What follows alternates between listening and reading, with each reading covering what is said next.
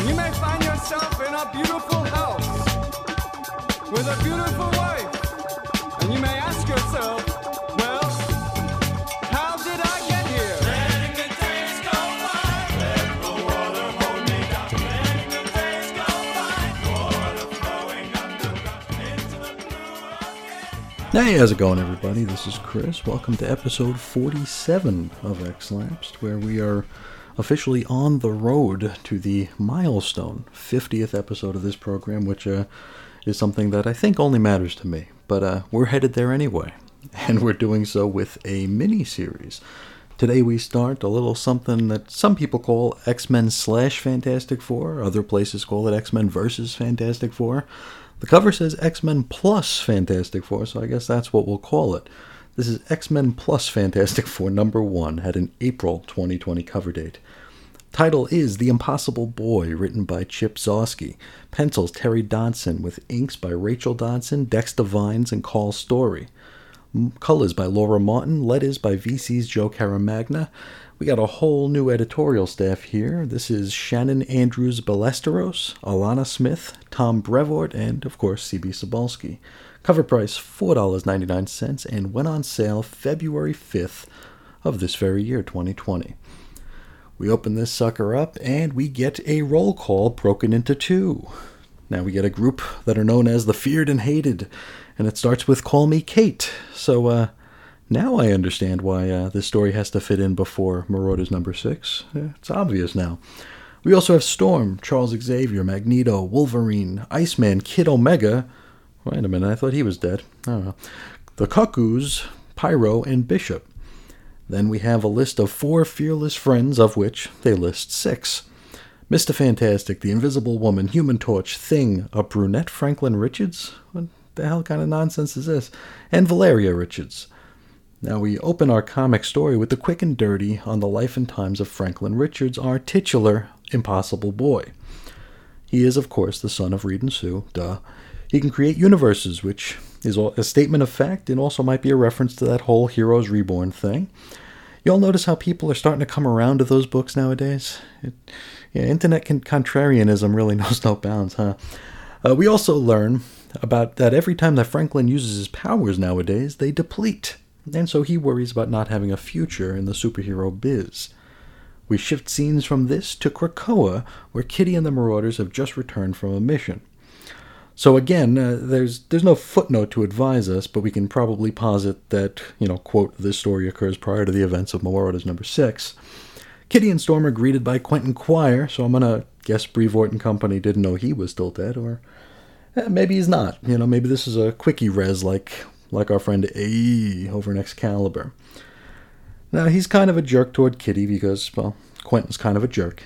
The Cuckoos step in to give him a psychic slap. Question, how long have there only been 2 Cuckoos? Has it been a while? Or are there more lurking around? I feel like every time we see them nowadays, it's just the 2 of them anymore, so maybe something happened. I thought there were like 4, maybe even 5, but I knew it was more than 2, I think. Now, whatever the case, this brief 3-panel bit was enough to get Quentin and the Cuckoos onto the roll call page, so good on you. Now, before vanishing out of the story, however, the Cuckoos tell Kitty that Professor X needs to speak with her. Kitty and Storm part company, with the latter heading off to tend her garden while the former goes to check out what Xavier wants. And we follow Kitty. She heads to Xavier's, where she finds he and Magneto checking out a bunch of pictures of Franklin Richards. Remember to clear your browser history, fellas. Anywho, Kitty recognizes Franklin despite the fact that he'd recently been Jonathan Kented in age after a mission. I suppose maybe that explains his new dark hair. I didn't realize going from bright blonde to black hair was something that happened during puberty, but that isn't my area of science, so what do I know? I do wonder if this Fantastic Four story happened at like the exact same time as Jonathan Kent was being rapidly aged in the Superman books. It's weird how we have situations like that so often in comics where both companies do something at the exact same time where either company really couldn't know about it, and it's just such a weird coincidence. Now, Xavier reminds everyone reading that Franklin is not only the son of, Reed and Sue, but he's also an Omega-level mutant. And Kitty immediately understands why she'd been called here today. You see, Xavier wants her help to recruit the boy to come live on Krakoa. And we even get a call back to the 1987 Fantastic Four vs. X-Men miniseries, which, tell you what, shocked the hell out of me.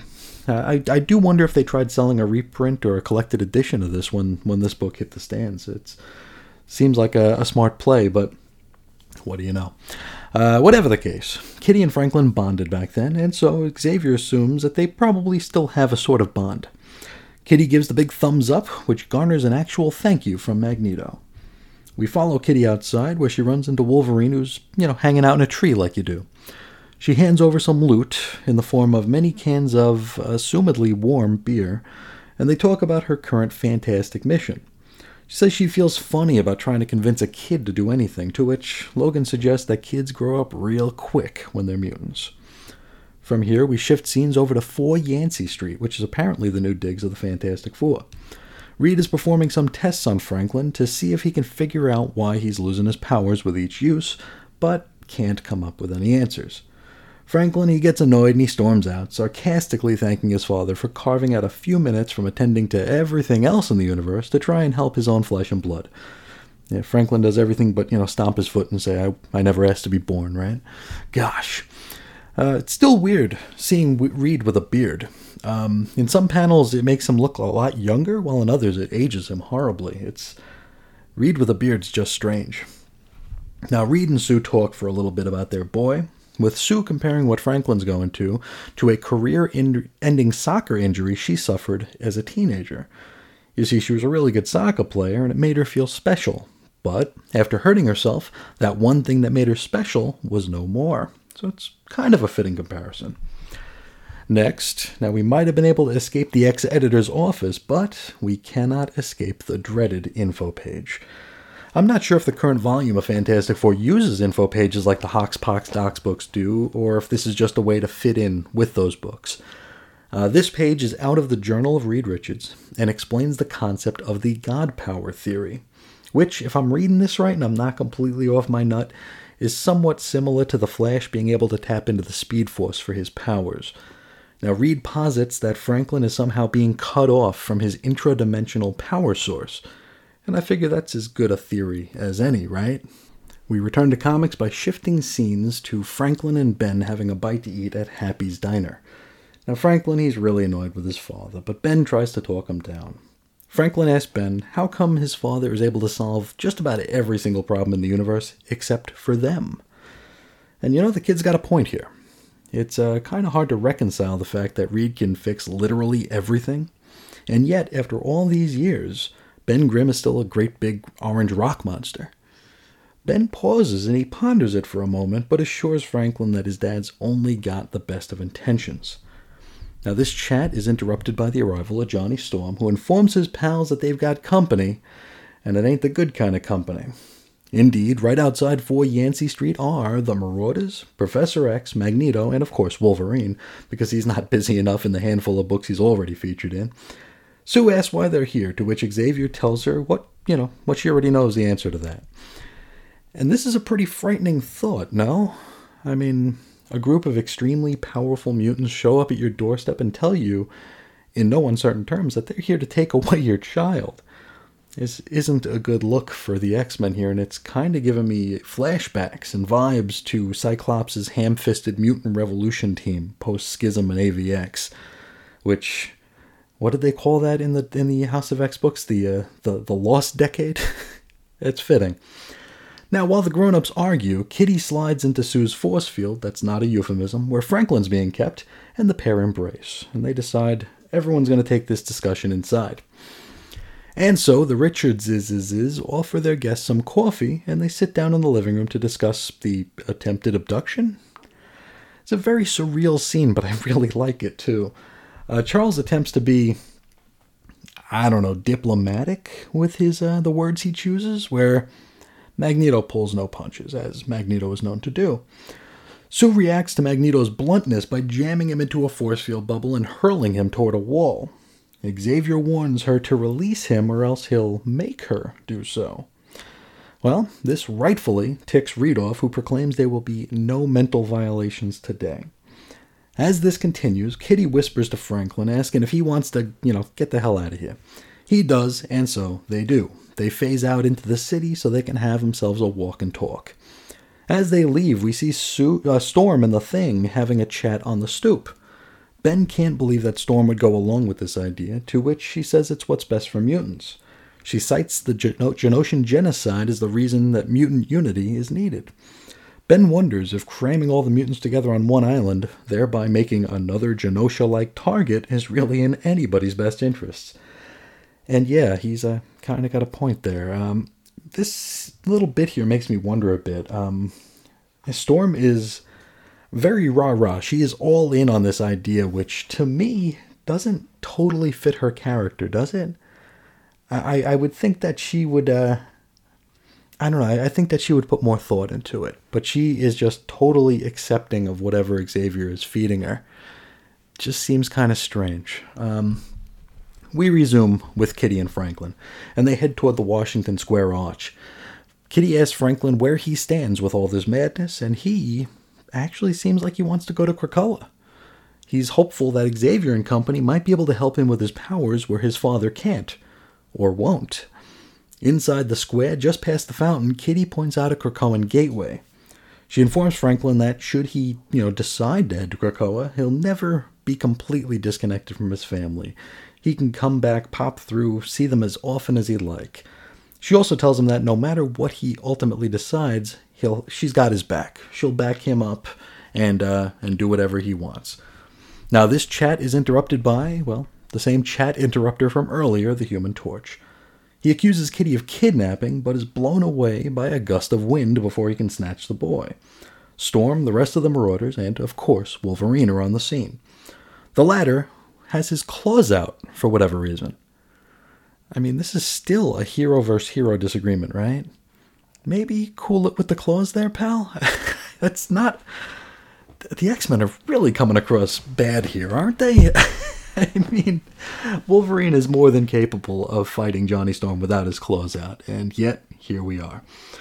Mr. Fantastic and the Thing show up to intervene. Reed wraps Wolverine in his weirdo stretchy torso, and Ben smashes Iceman's ice slide. Invisible Woman shows up and for like the 40th time this issue creates a force field bubble, this time encasing Bishop and Pyro within. She then uses her powers to hurl Magneto into a nearby parked bus.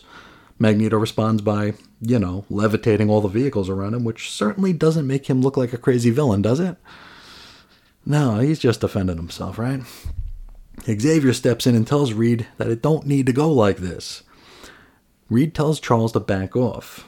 His son is nearly a man now, and when he is a man, he can make his own decisions about Krakoa, and everything will work itself out.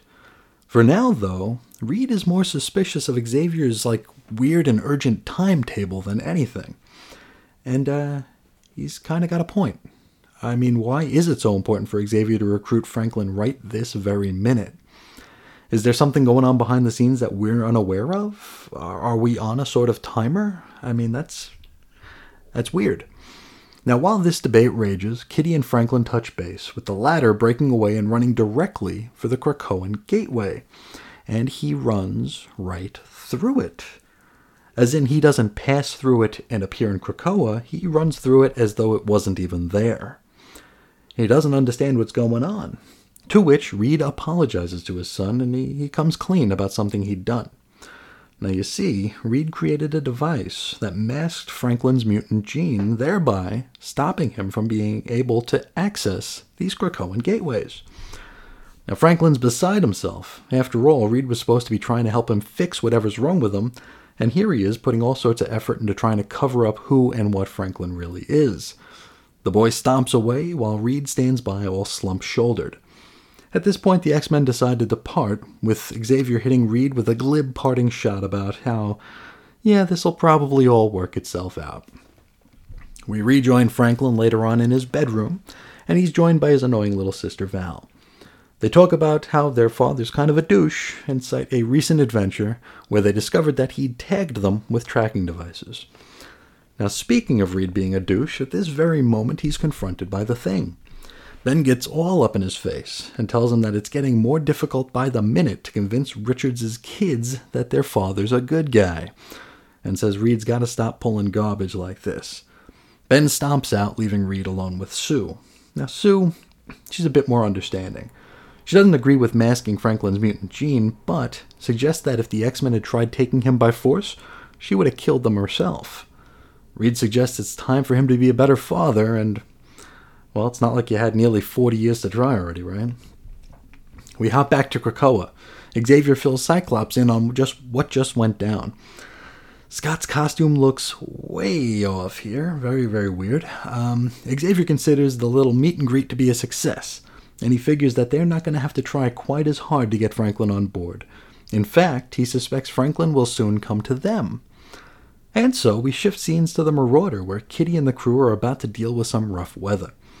She asks Pyro to wake Storm for an assist on the weather front while she heads over to a supply chest to fetch a few flares in case they need them. She opens that chest, and inside are Franklin and Valeria. Kitty reacts, well, exactly like you might expect her to react. She's shocked and rather worried. The kids cheerfully say that they want to go to Krakoa. Franklin maybe forever, Val just for a visit.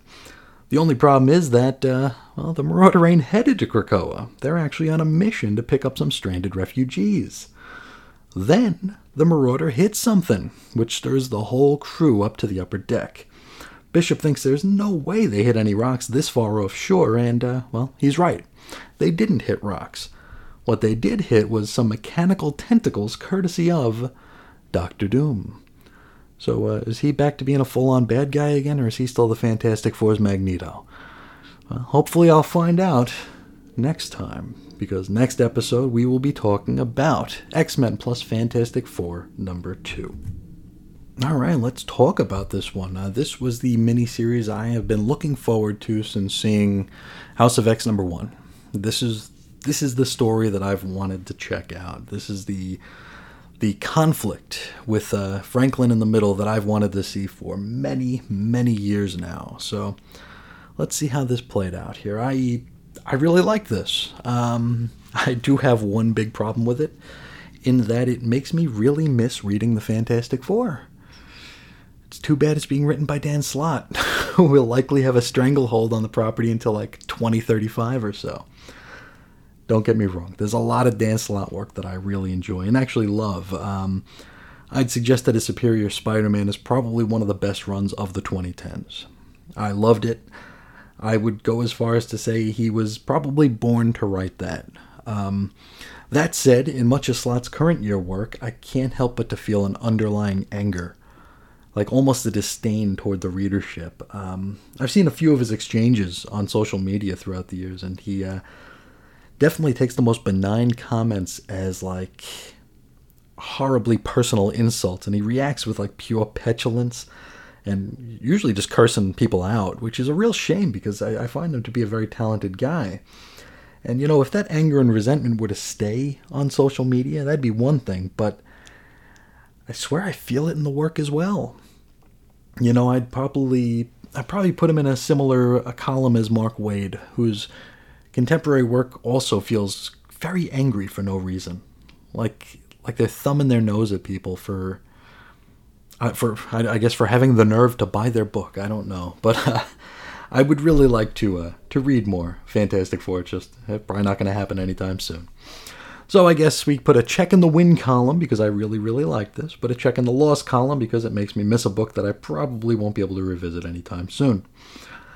Now, I don't know this Chip Zdarsky from a hole in the wall, but I'd love to see him working on the Fantastic Four or even an X-book full-time out of this. Really, really enjoyed his work here. Though they really did heal the X-Men out here, huh? They really made them feel like the bad guys. I mentioned during the synopsis that I was having flashes of Cyclops' were they called the Extinction Team? Or whatever they were being called post-Schism. They were definitely being written as the bad guys. They were the Magneto approximation of Xavier's dream, with as little subtlety as that implies. It was really hard to relate to them then, and it's equally hard to relate to them here. It's hard for me to see them as anything but the villains in this. I mean, they arrived at the Richards' door with the intent of taking their son away from them. It's not a good look. But sadly, it's like the only look the X-Men get when they engage with the other heroes of the Marvel Universe anymore. Everybody needs to be more virtuous than the X-Men. It's never the other way around, unfortunately. This is coming from the only guy in my local shop who bought the I Stand With the X-Men pin when AVX #1 came out. Now, there is a lot of good stuff to talk about here. We'll do like a inch deep, mile wide, because I'm sure we're going to be digging deeper into this as we go on throughout the next 3 episodes. But I love the use of history here. Franklin's ability to create universes, which we have seen a time or two before. The callback to Kitty and Franklin's bond during the first Fantastic Four vs. X-Men miniseries. Really cool stuff, and it reminds me of a rumor that was running rampant when Chris Claremont took over on the Heroes Return run of Fantastic Four, that he was going to bring Kitty Pryde in full-time as Franklin's nanny. And I remember people being kind of split on that, but overall it was pretty exciting for folks, because Claremont had been gone he'd been away from the X-Men family for like 7 or 8 years at that point, and folks were a little jazzed to see what he might do. And that was really a pretty fun run. Kind of underrated, too. It's just another pile of issues of comics that I wish I could add a few extra hours to the day in order to revisit. But probably not anytime soon, unfortunately. I enjoyed seeing Franklin's skepticism toward his father, questioning how Reed is able to do, damn near the impossible on a regular basis, and yet hasn't figured out how to change Ben back to his human form, right? That's some really solid, and it gives us plenty of interesting food for thought. As was, Ben's brief pause upon hearing it before dutifully giving his pal the benefit of the doubt. It's definitely something that could cause you to view Reed a little bit differently. I guess that is if you weren't already looking at him as something of a villain. His use of a device to hide Franklin's mutant gene is also quite interesting, because at first blush, it's a total dick move, right? But, one of those hard things to do if we put ourselves in his shoes, you can kind of see where he's coming from there. He's scared, right? And scared people do things that may not be the most ethical, or may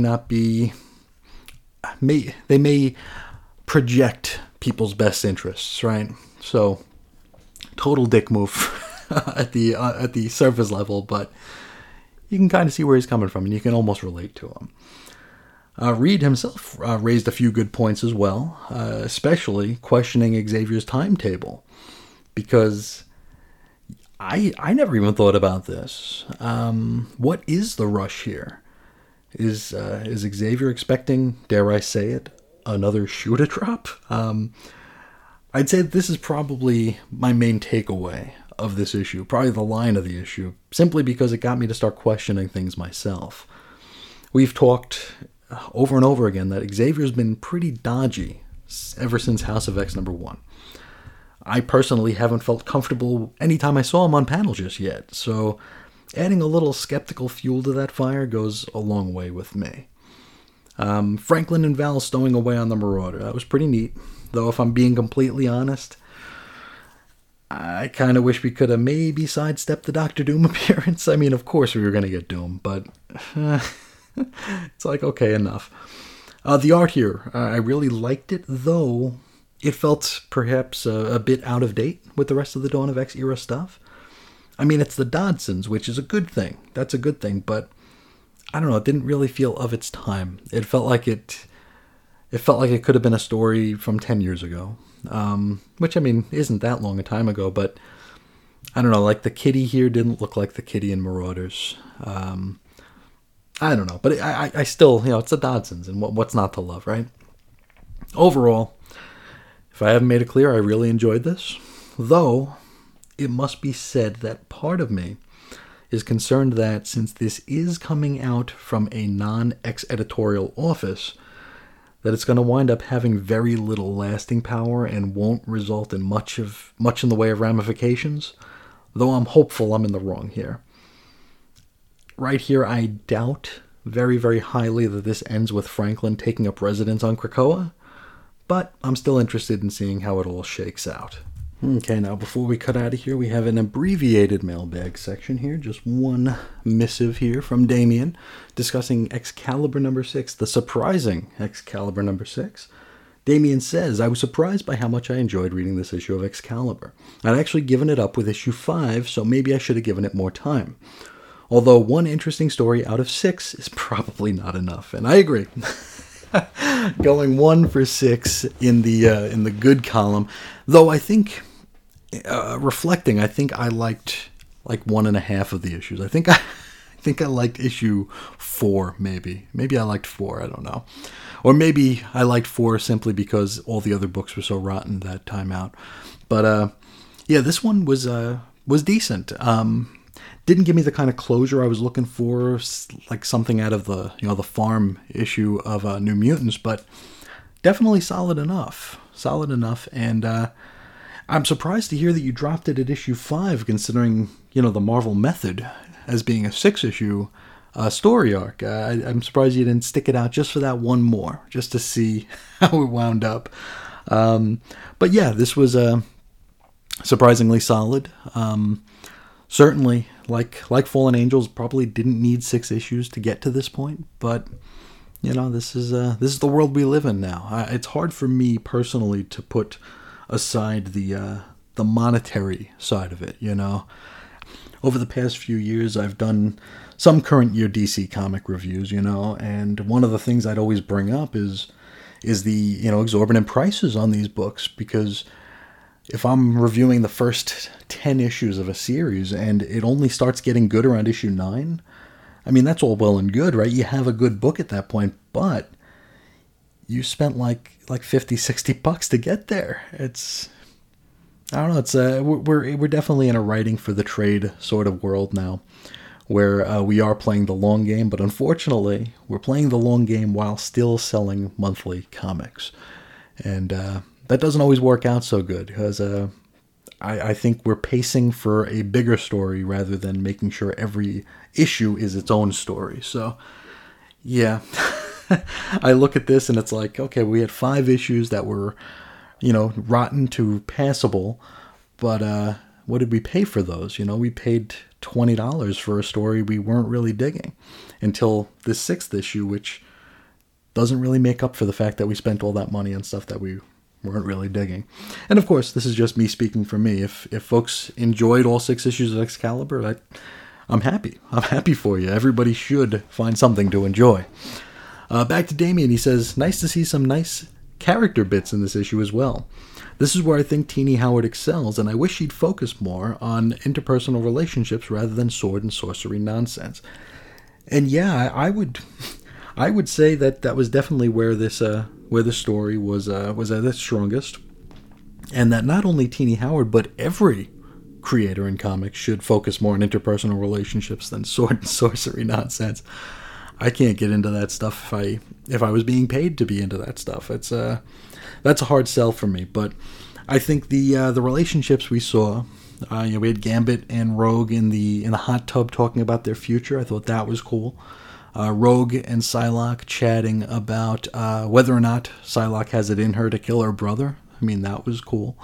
All the stuff with A is great. Besides his very rapid resurrection, which felt felt like a cheat and an abuse. And it's an abuse not only of the miracle of mutant resurrection, but also an abuse of the gimmick. But yeah, I would like to see going forward.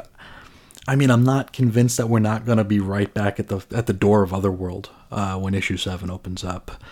I'm hopeful that we're not.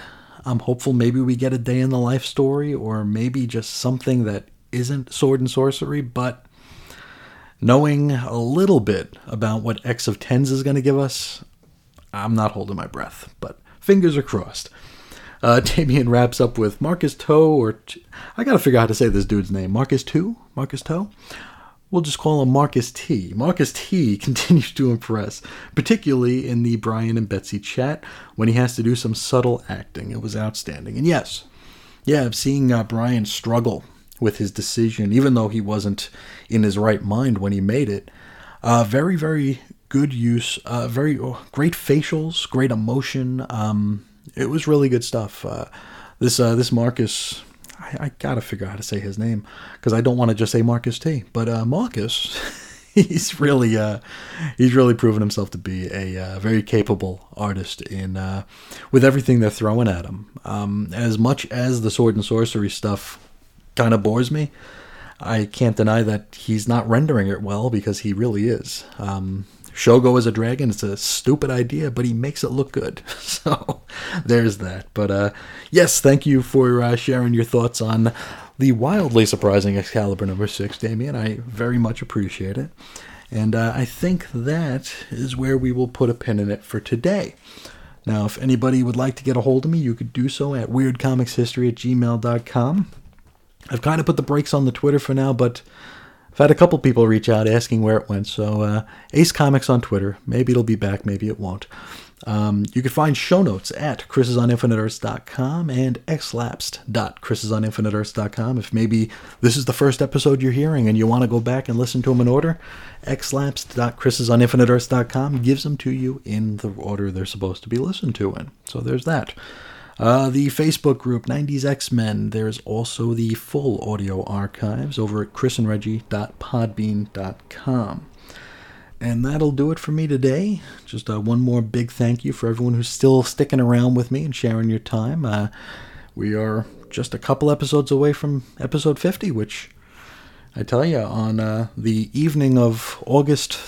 Well, how many days are in August? 30 or 31? Whatever the last day in August is, I was writing my first script for X Lapsed, looking at House of X number 1, and never would have thought that I'd get anywhere near 50 episodes in, so this is quite a thrill for me. The show may not look or sound like much, but I put a lot of work into it, and I don't want to say I'm proud of it, but I'm happy I've stuck with it. So fingers crossed I don't get hit by a bolt of lightning and we actually do get to episode 50. But I probably wouldn't still be doing this if I didn't have folks listening. So thank you all so much for keeping me company and keeping me sane and keeping me on task. So giant thank you to everyone. And until next time, when we will cover the second part of X-Men plus Fantastic Four, I will talk to you again real soon. See ya.